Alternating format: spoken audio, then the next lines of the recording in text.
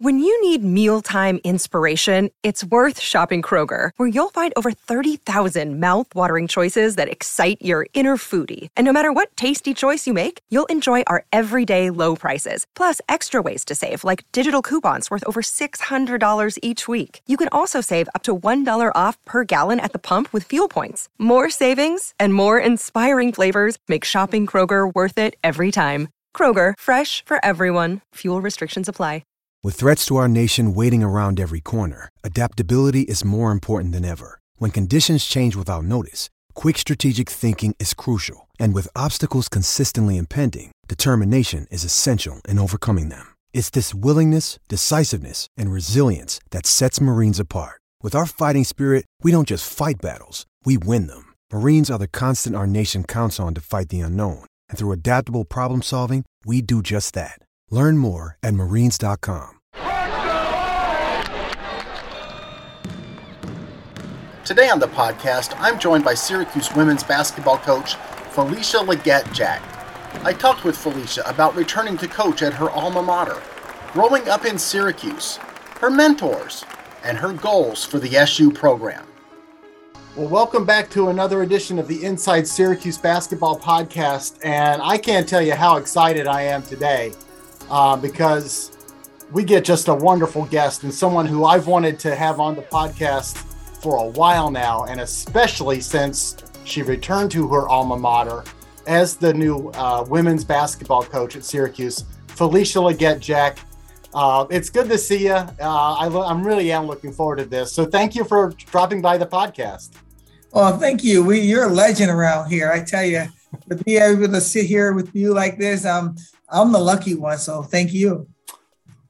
If you're saying I'm a legend just because I've been around a long time, then there's a bunch of potholes that are legends too. Oh, you got over them, around them, you went in them so much, but you still sustained, and that says legend every day.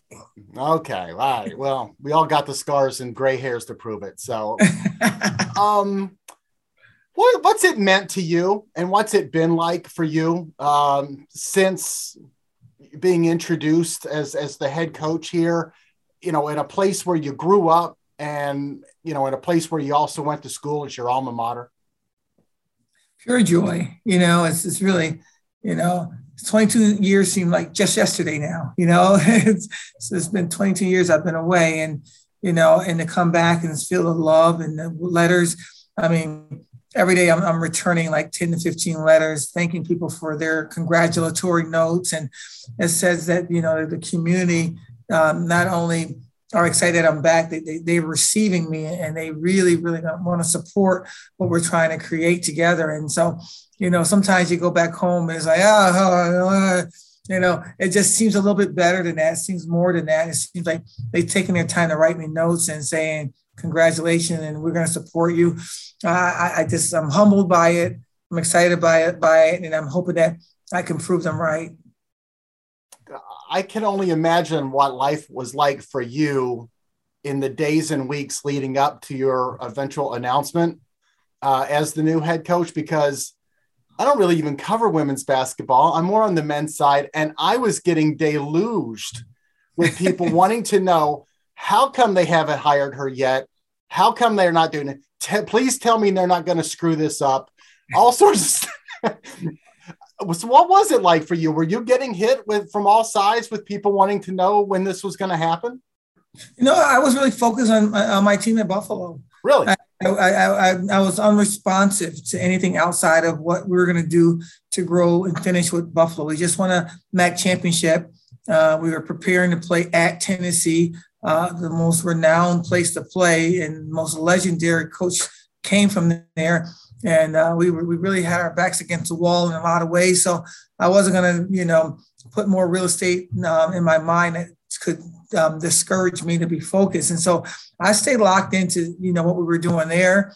And then what I loved about John Wildhack is that he understood what my assignment was, and he stayed away until that process ended. And after it ended, that's when he communicated with me. And that took some time because I had some real questions and concerns, and they had some real questions as well. And so we had to get through that process as well. Did that play well with you that he stayed away? That was the only way to do it, I think. I think that was a perfect plan because I'm a tunnel vision person, and all I care about is what's in front of me, and it's all I can see. And it's not what I try to do, but every study that they ever done on me, they said that she's tunnel vision, and I thought that, you know, he almost knew that part about me because he already spoke with our administration at Buffalo and said we're going to honor her time. And my administration was fully aware that there's an interest level. But for me, I just talked to anybody, and I just stayed locked on what I had to do. You know, for a lot of folks, the idea of you becoming the head coach here was a fait accompli. You know, that ever since last summer, this was destined to happen. Was it so? Or are you telling me that you really didn't have these types of discussions with John Wildhack until after your season ended? Well, it was a process. It was some things that, you know, when you see and just getting a little bit of who I am, you know, every job I've ever had, I took over programs that it was broken and kids needed me and they needed somebody like me to be a part of their space. And, you know, I got the job at Hofstra University. They had already closed the search committee, and I just felt like they needed me to be a part of that search committee. And I talked to a gentleman that helped me get in, and that worked for me. And I was going to win a national title at Hofstra University. Let's go. And then, you know, 4 years later, I see such a disarray at Indiana University, and, you know, third coach in 3 years. And, you know, those kids, I went to, they offered me an opportunity to visit. I went to visit. Those kids were running practice by themselves, and they were so ready to have somebody coach them. And I just said, this is where I'm supposed to be. My Hofstra team was doing great. I thought that they can fly on their own. And I felt like I needed to go to Indiana for a lot of reasons. That one, I'll share is when I just shared with you, and others personal. And we were able to do that. And, you know, Syracuse came up a couple of times. I was at Indiana, it came open, and I got all these calls about, and it didn't work. And it didn't work a couple other times. And but this particular time, I felt like there was a need for me to be here because of all that went wrong and all that was hard to actually comprehend. I felt that this is a perfect time. And of course, when it came open, you know, I shared with the world that I'm interested in coming back and helping my alma mater. But it wasn't the perfect time. You know, God has a plan, and we go out and have a whole season, and we win a MAC championship. You know, we were the team that was the least likely to win one, and we found a way to get that other, you know, feather in our cap, if you will. And I think that's what was needed for that, you know, closure at University at Buffalo. So it was a perfect time. It wasn't anything. It is what you have what you have, and you can always look back and say, I could have, and you should have done it differently. But I'm grateful for the way it came and the way it is, and that we're here now and we journey on. Speaking of the way you came to this Syracuse job this time around, job had been open a couple times earlier in your career. After year one at Hofstra, after year one at Indiana, you had interest then, just the timing just wasn't right for you or maybe for the university here? I don't know the answer to that. You know, I know that, you know, I've come from a family where, you know, we didn't skip a base. You know, I don't know why. I don't even really understand baseball that well, but I do know that, you know, you're supposed to start at the home run plate, and you go around, you touch every base. And there's some people that start on second and third. Our family's never been that family to do that.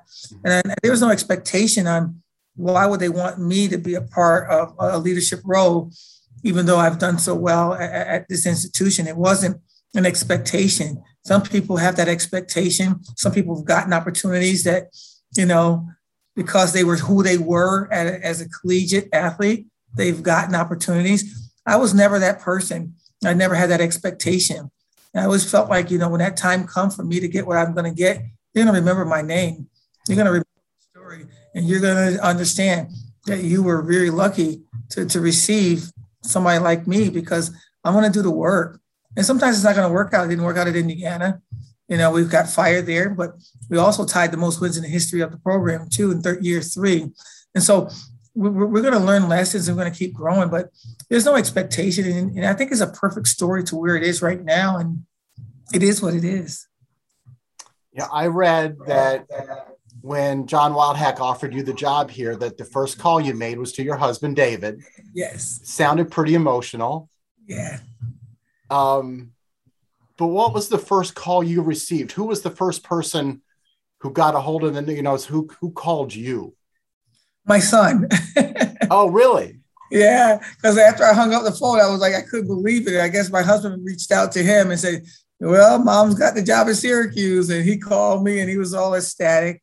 And that was pretty cool. But it was a situation where we weren't going to speak about it because we wanted to meet with the chancellor. And that took a few days to get on the schedule for that. And so all we had was each other. And we just kind of connected with our family, my family in privacy. It was 2 days before I spoke with the chancellor. And that's when the floodgates opened, when the offer came in that capacity. But John and I spoke earlier about this is who he wants and this is what I wanted. And the answer was yes before the contract was thought about, because I'd never done it for money. I'd never done it for any accolades of any kind. It's just my alma mater was in need of somebody like me. And I'm here to serve that purpose. And whatever came through the negotiation was what it was going to be, because I just wanted to be here to help. And your agent's response to that was, you did what? Yeah. Oh, Ricky Left is a great man, and he had to do some stuff for us and stuff. But at the end of the day, I always told my son this, and my husband and I, we live this, money will come when it's supposed to. Things are going to happen. But if you do it because you just want to serve a purpose, you put your head down and do the work, all glory comes at the end. So, and my mom always said, you know what, be careful about money because, sometimes you're going to need it. And so I'm like, oh, what does that mean? She never went to college. She was a great lady. She's battling Alzheimer's right now, but she always says things that has so much stuff that kind of stick with you for the rest of your life. Be careful about money. You might just need it.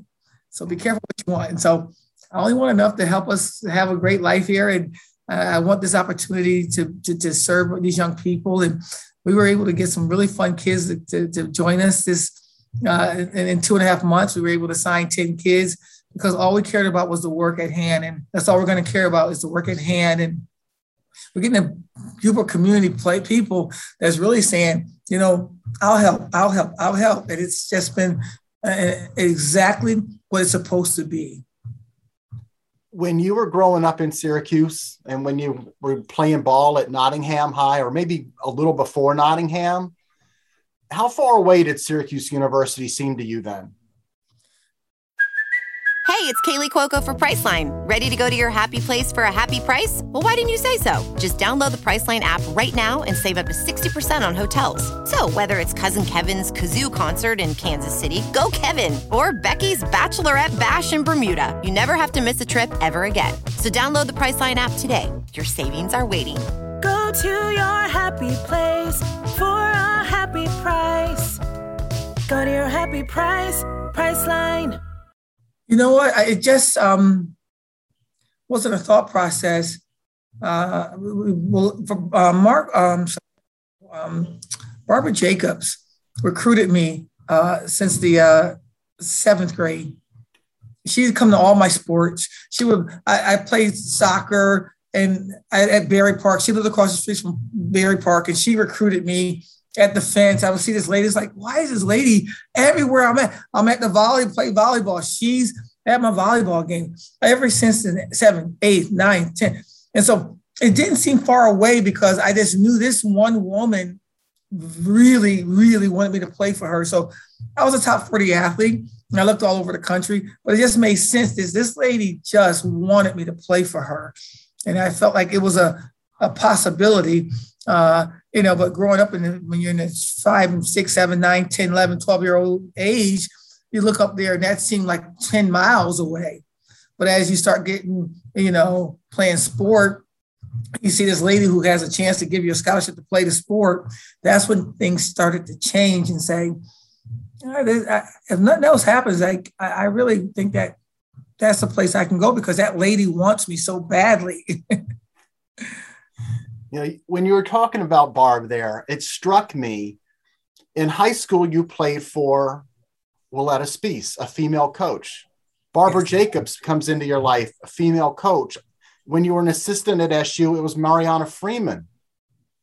A lot of girls in sports are coached by men along the way. You had all these female role models and mentors. What did that mean for you? No, that wasn't calculated, but I'm so grateful. Mm-hmm. Joanne P. McCauley was my boss at Michigan State. And, Mariana Freeman was a great coach here at Syracuse. And, I can't say enough about Willetta Spies. She was the foundation of what I am and what I became because I played under her. And I had just a mom. My dad wasn't around. Love him, but he wasn't around. My mother raised me. So all women have impacted my life to be this person that I am. So I don't know how to be like this woman, like most women, they got this calmness and this, everything. The women that I worked under, coached under, lived under were very diligent and very passionate about saying, we matter, we deserve, we'll fight you to the end of our breath to let you understand that we won't back down till we get what we deserve. And so I come with that passion and that enthusiasm. And God didn't bless me with this feminine voice. I got this intense, aggressive, masculine voice. And so when I am talking with people, I see people go like this because of the passion that I've been instilled, that has been instilled in me by these amazing, phenomenal women. And I used to apologize because I'm like, I didn't want to make you uncomfortable. If you get to know me, you're going to know that my heart is open for all love and gifting. But I'm not going to apologize for my passion behind what I fight for. And that's because of the people that you've just mentioned. And because I'm in a position to really be recognized, I bring those names with me and I bring their legacy with me because they impacted me to be the person I am right now, forever how long that's supposed to be. And my prayer is that the people that I work for, which is my student athletes, that they will be the same way, where they don't have to apologize for being their aggressive and passionate, enthusiastic and loving self. And if you don't get a chance to get to know us, you just assume and look afar, you're going to miss out on something real special, I think. People can get to know you in a way without actually being there because you're out there on social media quite a bit. I know where you're recruiting every other weekend because I see pictures of you with one of your assistants. Maybe it's Sue Ludwig or whoever. Is that a recruiting calculation or is that just I don't know, part of your personality and style? Personality style. At my last job, I was my marketing person. Nobody promoted our program. I had to do it. I'm used to sweeping the floor. I'm used to, and I get here and I got Liv. It's like, I'll say something and Liv will take it to a whole nother level. She's at practice, her and Jack, and I have so much help now, but I don't know how to not be me. And me is to self-promote the young people that play for me and what we're standing for and this great institution and this women's basketball program. So, I still I'm not going to change this blue collar mindset that I have because I'm at this amazing school with all this help. I think that it only promotes what we stand for here. Going back to that, what we stand for here and stuff. I remember last fall, there was the Coming Back Together weekend. And yeah. You were part of the festivity. I think you were there that night, right? Yeah. I was struck that night by how many former men's players were coming up to me, telling me or asking me about you. Like, when is the university going to do this? How come this hasn't happened? Blah, blah, blah, blah, blah. And it was like, all the legends like John Wallace and Billy Owens and Derek Coleman. And it's like, they were going to be mad if you weren't hired. But beyond that, I was struck by just the connection, the relationships there. These guys that played, some of them played after you, some of them played at the same time as you. But where does that connection come from? Where you connect with the guys that are on the men's side? We did the work. when they were here, and majority of them was when I was a student athlete, you would find people in the gym at 1:00 in the morning playing ball. You'd find them at our parties. You'll find us at their parties. And we'll talk about how we're going to be the best to ever play the game. Not who's going to be the best in the country, whoever the best in the game. And we lived those moments and thought process together. And we believed in each other. And we didn't have a good game, whether we won or not. You would hear Derek cursing us out like, yo, we're Syracuse. He go on and get dunked on by somebody. Yo, that's not what we do. And we let it in. We let each other in. And it's a little bit different now because everybody's so separate. Everything's so big. We're on top of each other here at Manley Fieldhouse, which now is an incredible different name place. And it's awesome. But we always walked by the halls and saw each other. We saw each other practice. Trackers are running around. We're practicing. We were one. And we're going to be one again. But that's what that was about.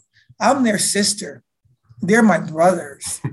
And we want something. We're going to fight like hell to see if we can help get that for them. I'm so grateful for them. And I'm honored that they still see that I'm worthy enough to come back and be a part of this. But it's how we were raised through the Jake Crowell-Hamill era and, the Mr. Doris Holliday era, that we were family. And it's us against the world, and we win every time. And I see that we still have that mindset.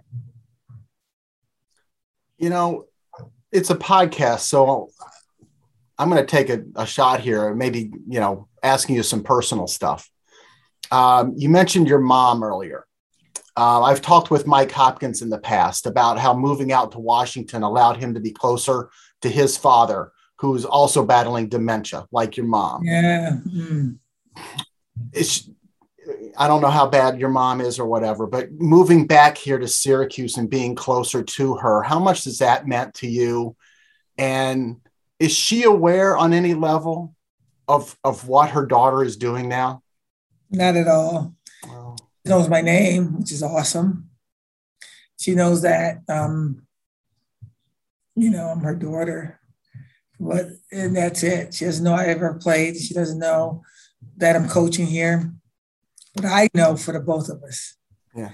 And that gives me clarity, and that gives me peace. And to know I can go down the street and see her in her great hair and kiss her on her wonderful cheeks. And, she won't kiss me on my cheek.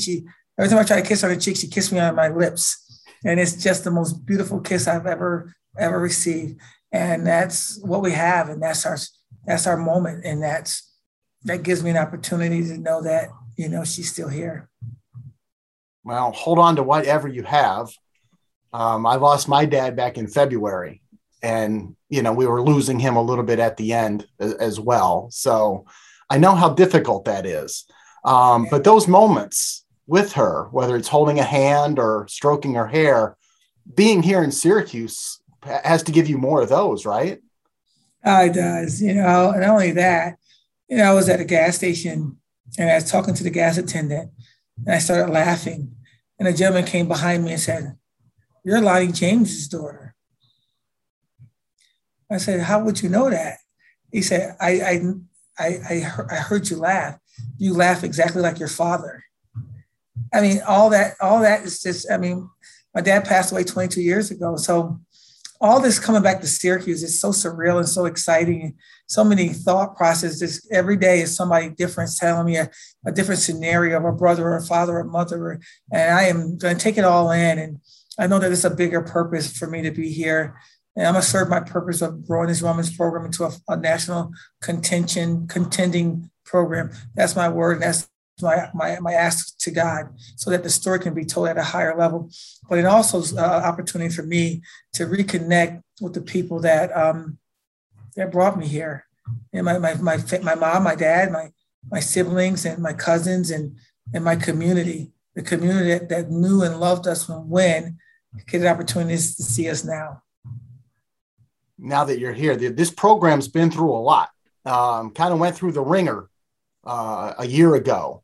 How do you feel about it now as you head into your first season? We love it. We are what we are. And we put our book together after all the tears and the sadness and the people left. And it's just two words that come to mind outside of Syracuse. Earn it. What we're going to do, we're going to earn it. Okay. Earn it without you feeling sorry for us. We went through what we went through. We are where we are. We're going to hug each other, love each other in the dark. We're going to talk about what's going forward. We're not going to talk about what happened yesterday. And we're going to get on that court and we're going to tell our story through our play. And whatever comes out of that is going to be what's great. But we can't go backwards. It's what happened last few years, couple of years here is insatiable. Mm-hmm. But it's over. Mostly everybody left. And the four that return, they're not anybody kids but mine.